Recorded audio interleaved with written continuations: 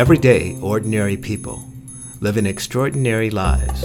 For the next few minutes, join me as I introduce you to some of them.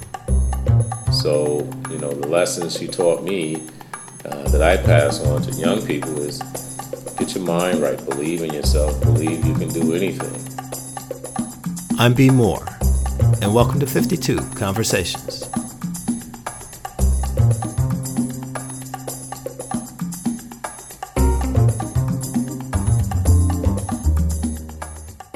When I hear the word judge, two people immediately come to mind: Thurgood Marshall and Clarence Thomas. They lived in very different times and have very different views of the world. But both of these African American men have been members of the Supreme Court. My next guest is also an African American judge, but he sits on the bench right here in Syracuse. My name is Derek Thomas. I am a city court judge in the city of Syracuse. Thank you, Derek, for being on 52 Conversations. It's a pleasure to have you. The pleasure is mine. Well, thank you. Tell us a little bit about yourself, Derek. I understand that you come from humble beginnings, but you have definitely gone beyond those humble beginnings to become a city court judge in the city of Syracuse. So tell us a little bit about yourself. Yeah, well, firstly, what I tell everyone is all that I am and all that I become is by the graces of my Lord and Savior Jesus Christ, because I know without him, I would not be here today. I mean, in terms of my humble beginnings, I tell everyone that I was raised in a single-parent household, low-income household, and I tell people that growing up, had some family members and some friends make bad decisions and end up in the criminal justice system. Some had substance abuse issues, and I always tell people too. I remember when I was in high school, a relative of mine got in a fight with someone, and the person he was fighting with, gets up, pulls out a gun, and starts shooting. So all of that part of my background, it's not only made me as a judge anyway to be, as a fair, compassionate person on the one end, but also somebody who feels that responsibility to protect the community. Sure. Now, what city did you grow up in? Originally, I'm from Albany. So I tell everyone I'm still an upstate New York guy. I've been in Syracuse for a while now. I want to say about 13, 14 years. I tell everybody I got married in the city of Syracuse. 3 of my kids were born in the city of Syracuse, and I think I'm getting to the point now where I've probably been in Syracuse just as long as Albany. Okay. Well, Syracuse is definitely home now. Absolutely. Okay. So what made you decide to pursue a career in the legal profession? Well, initially for me, I remember being in school and Johnnie Cochran was famous. He's someone that inspired me to want to become an attorney. And I tell everyone I always wanted to represent the little guy, meaning the disenfranchised. And I tell everyone a particular experience. I remember I was in high school and a friend of mine, we were going to the mall, and I remember some police officers pulled up beside us and said that we fit the description of some people they were looking for, and made us lift up our shirts, kind of a thing. And of course, we didn't have any weapons or anything on us, and then they went about their business, and I kind of felt just felt a little, humiliated, I guess. So that was part of the impetus for me to want to go to law school, to represent the little guy. And anytime I tell that story, I always say, shout out to the police department. There are some very good police officers out there who are representing the community and protecting and serving and doing their absolute best for the community. And of course, we need more diversity within the ranks of our police departments, so that you have people who are from the communities protecting and serving the communities as well. So, sure. But to answer the question, my long answer, those two examples, Johnnie Cochran, as well as that particular experience, was my initial impetus in terms of wanting to go to law school. Certainly. So you went to law school and you held a number of positions in the legal profession, and lo and behold, you became appointed judge. God is good. Did you ever anticipate that that would happen? No, and what I tell people is, and I really mean it, I go wherever the Lord sends me, quite honestly. I just try to do the absolute best that I can with the opportunity that's presented in front of me to make us look good. You know, especially as an African American, I always feel that responsibility to do the very best with any position that I have, so that someone else would be given an opportunity sometime in the future. And again, I've been blessed. I've had some amazing opportunities. I've worked in a very good law firm here in Syracuse. I've had the opportunity to work out at the casino as one of their business attorneys. I've had the opportunity to be part of the administration for the mayor's office and oversee a department. So now I have the blessing of being one of the city court judges. So the Lord is giving me some amazing opportunities and the potential, not even the potential, the ability to do some great works out there. Very nice. So, Derek, tell me some of your role models, some of the people who have impacted you along the way. And in addition to that, tell me about some of the lessons, some of the important lessons that you learned from them. Well, the one person that just stands out to me is really my mother, quite honestly. I mentioned before being raised in a single-parent household, low-income household, and all of the things that occur within the environment, the community you live in. And I mentioned having friends and some family members make bad decisions and end up in the justice system. But my mother, she instilled in me and made sure that I stayed out of trouble and didn't get into any trouble. She made sure I was in the house when it got dark. She always made sure I did my homework. And she always made sure that I had the right mindset growing up. So, you know, the lessons she taught me that I pass on to young people is get your mind right, believe in yourself, believe you can do anything. And, you know, if you do believe that, you indeed can accomplish anything. And she also taught me to hang around the right people as well. Can't be hanging around just anyone, any friends. Got to be careful who you associate with as well. And of course, set some goals for yourself.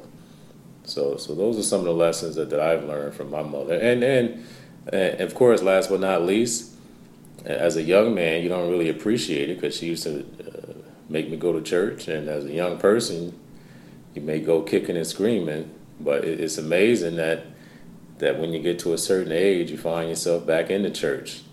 So she also taught me to be spiritual as well.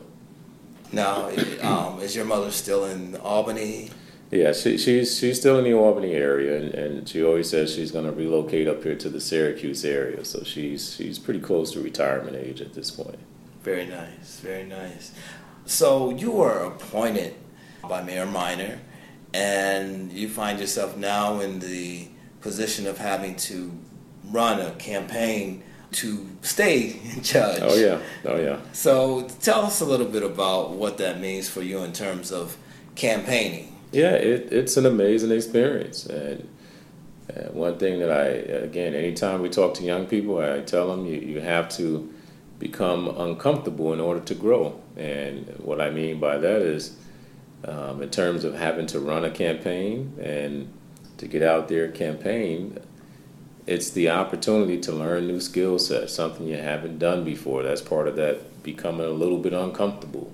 Even as a judge, I'm learning something new every single day, right? So for me, it's what I love about being a judge and campaigning is that I'm learning new skill sets, quite honestly. In terms of the campaign aspect of it, it's an opportunity to meet new people. It's an opportunity to learn the ins and outs of how to do a campaign, how to obtain the endorsements of parties and unions and different organizations within the area. So, great opportunity to learn some new skill sets. Nice. And you're running as a Democrat, and I want you to just tell us a little bit about some of the endorsements that you've earned. Sure. So we've been fortunate, blessed to have picked up the endorsement of the Democratic Party, the Women's Equality Party, as well as the Working Families Party. So we may have some other endorsements coming as well, but as of today, those are the 3 endorsements that we have. Okay. Is there any particular aspect of the campaigning that you could do without, let's say? Well, having to run, right? So typically, the terms are 10-year terms. So once we get past this wonderful experience, it'd be another 10 years before we have to run.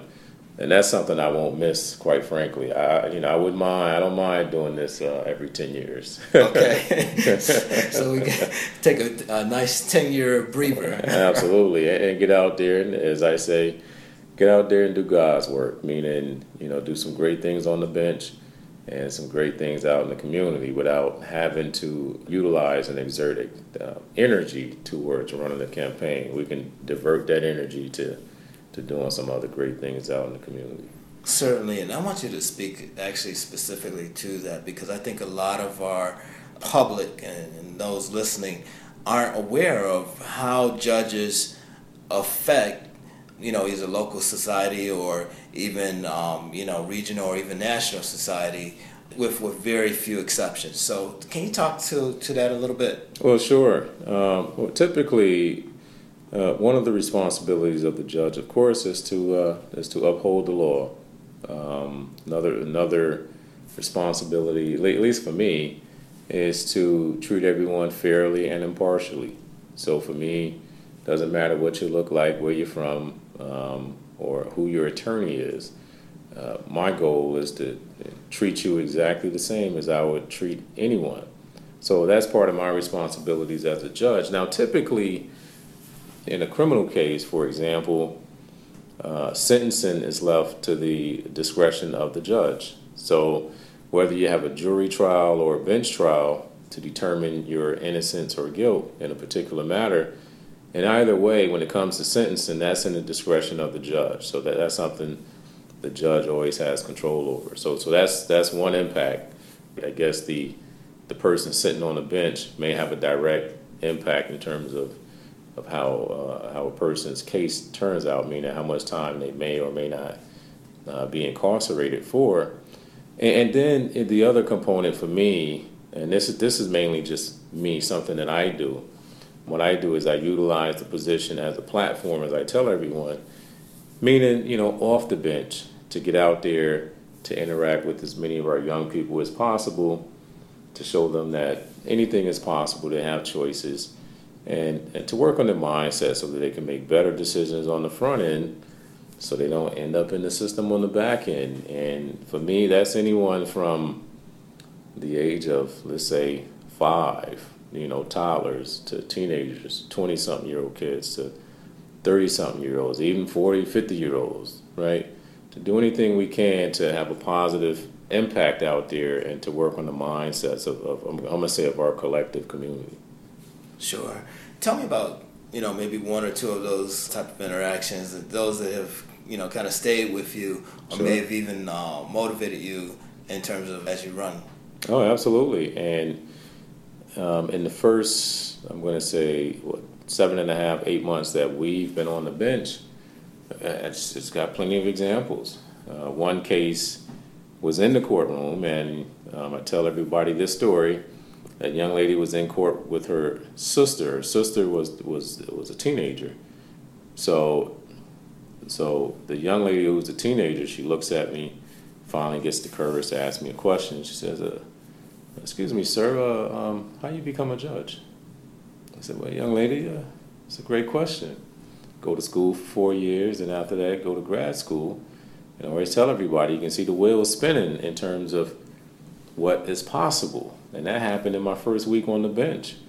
I was recently had a conversation with a 10-year-old girl, and she asked me, she says, "You're a judge?" I said, "Yeah." She said, "Wow, I want to be a judge too."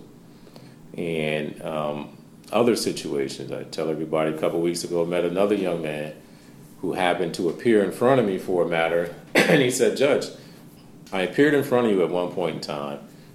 My case got resolved, but I just wanted to tell you thank you." I said, "Well, thank you for what?" He said, well, seeing somebody on the bench who looks like me inspired me to want to do better. So I just wanted to say thank you for that. I said, okay, young man, all right, and I got my eye on you, you know. So those are some of those intangible examples, I believe, in terms of utilizing a position in a certain way. So again, it's not enough for me as a judge to just be fair and impartial, to be that presence on the bench, but to also use it off the bench to try and have a positive impact. For example, now I can go into different, neighborhoods and communities, and a lot of young kids that come up to me and say, hey, how you doing, Judge Thomas? It's good to see you. That's part of that intangible impact, I think, that ultimately, benefits the community, because they're young people. They got to see us and know that.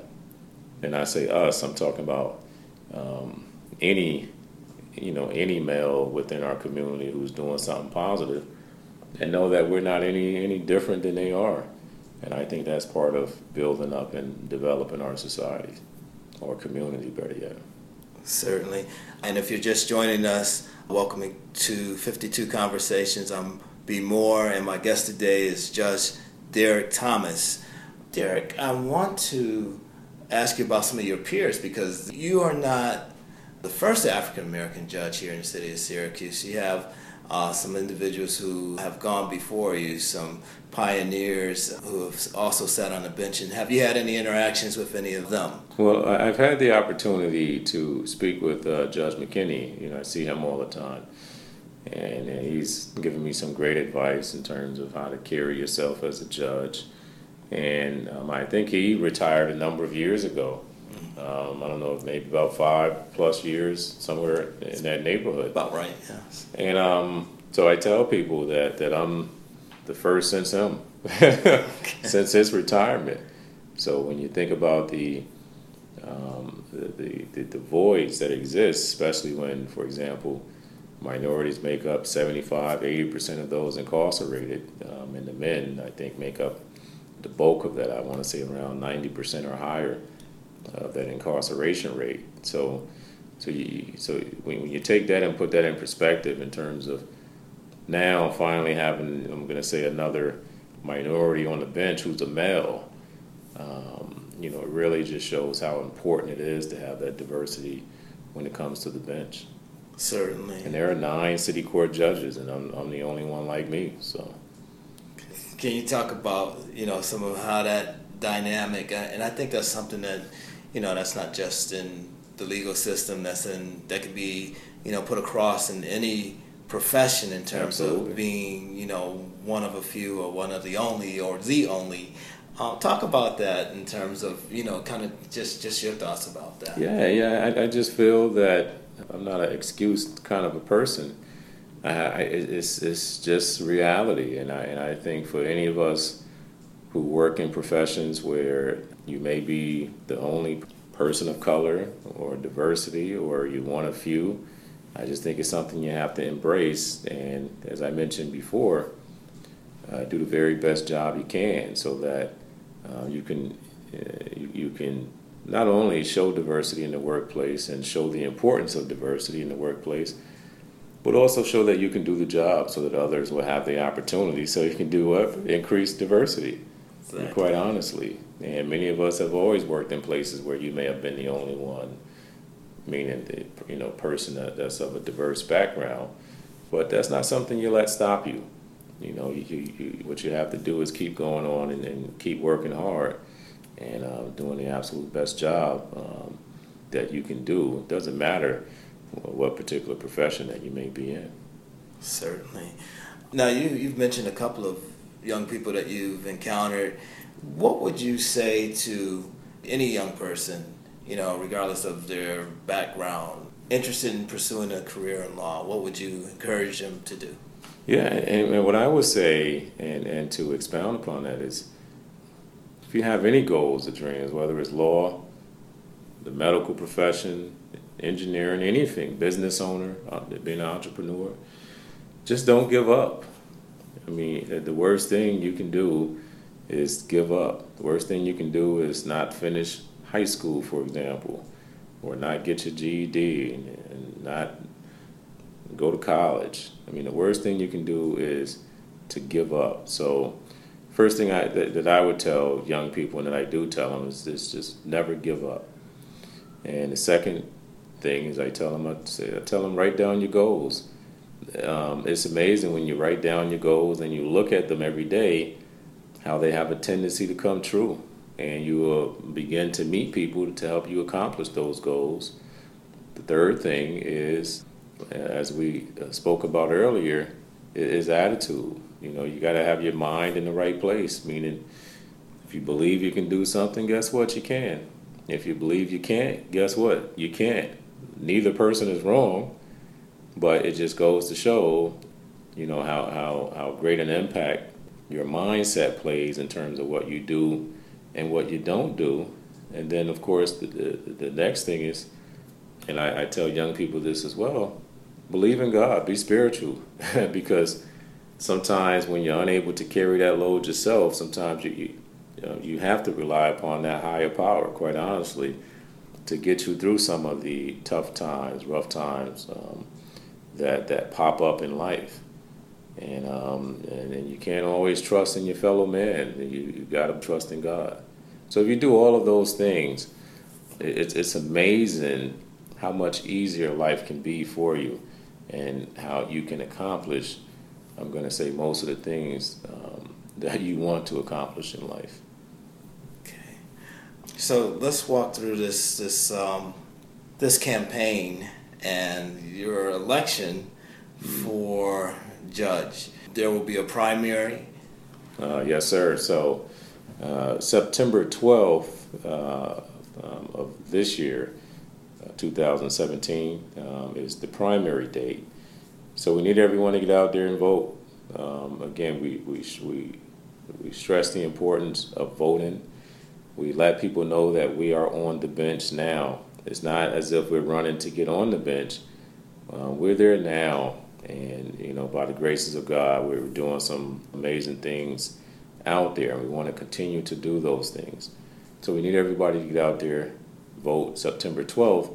And if you're not registered to vote, you still have, I believe, until August, it's either the 16th or the 18th, in which you can register to vote, and I believe still be able to, for example, vote in the primary. So again, you can't stress enough the importance of being registered to vote and then actually exercising your right to vote. Definitely, and amen to that. Absolutely.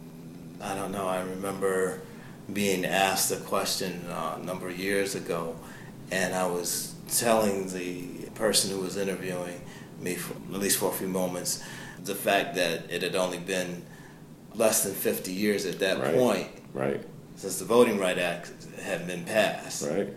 And what the importance of being able to show up. Absolutely. And especially in a town, when you think about the city of Syracuse, we can have a greater impact, I think, out there if people would exercise their rights to vote. When I say we, I mean just the community itself, quite honestly. Because many times we may not be happy with certain situations, but collectively we may not exercise our rights to vote, quite honestly, which impacts everything. It impacts the economy. It impacts the type of people who are elected. It impacts the businesses that may come to your, it impacts the goals, the priorities of government, which may impact the type of businesses that come into your neighborhoods, the type of financial incentives that businesses receive. It just impacts everything. And I think we need to be more cognizant of that. Definitely. Well, as a reminder to those listening, September 12th is the date. September 12th. Get out and vote and register if you need to beforehand. That's it. So, and we know that the Honorable Judge Derek Thomas will be on the ballot, and if you are able to, we encourage you to strongly consider voting for him. Yes, sir. Yes, sir. Get out there and vote. And if you're going to vote for us, please. Okay. Well, it's been a pleasure having you with me today, Derek. It's a pleasure speaking to you, and I wish you well in terms of your campaign and just continued success in every aspect of your life. Thank you, sir. It's always a pleasure. I'd also like to acknowledge Supreme Court Justice Sonia Sotomayor and Syracuse City Judge Laura Cardona, both Latinas. To learn more about Judge Derek Thomas and his campaign, you can go to his Facebook page, Judge Derek Thomas. Derek is spelled D-E-R-R-E-K, and it's all one word. 52 Conversations is a production of More About You. Join us next time.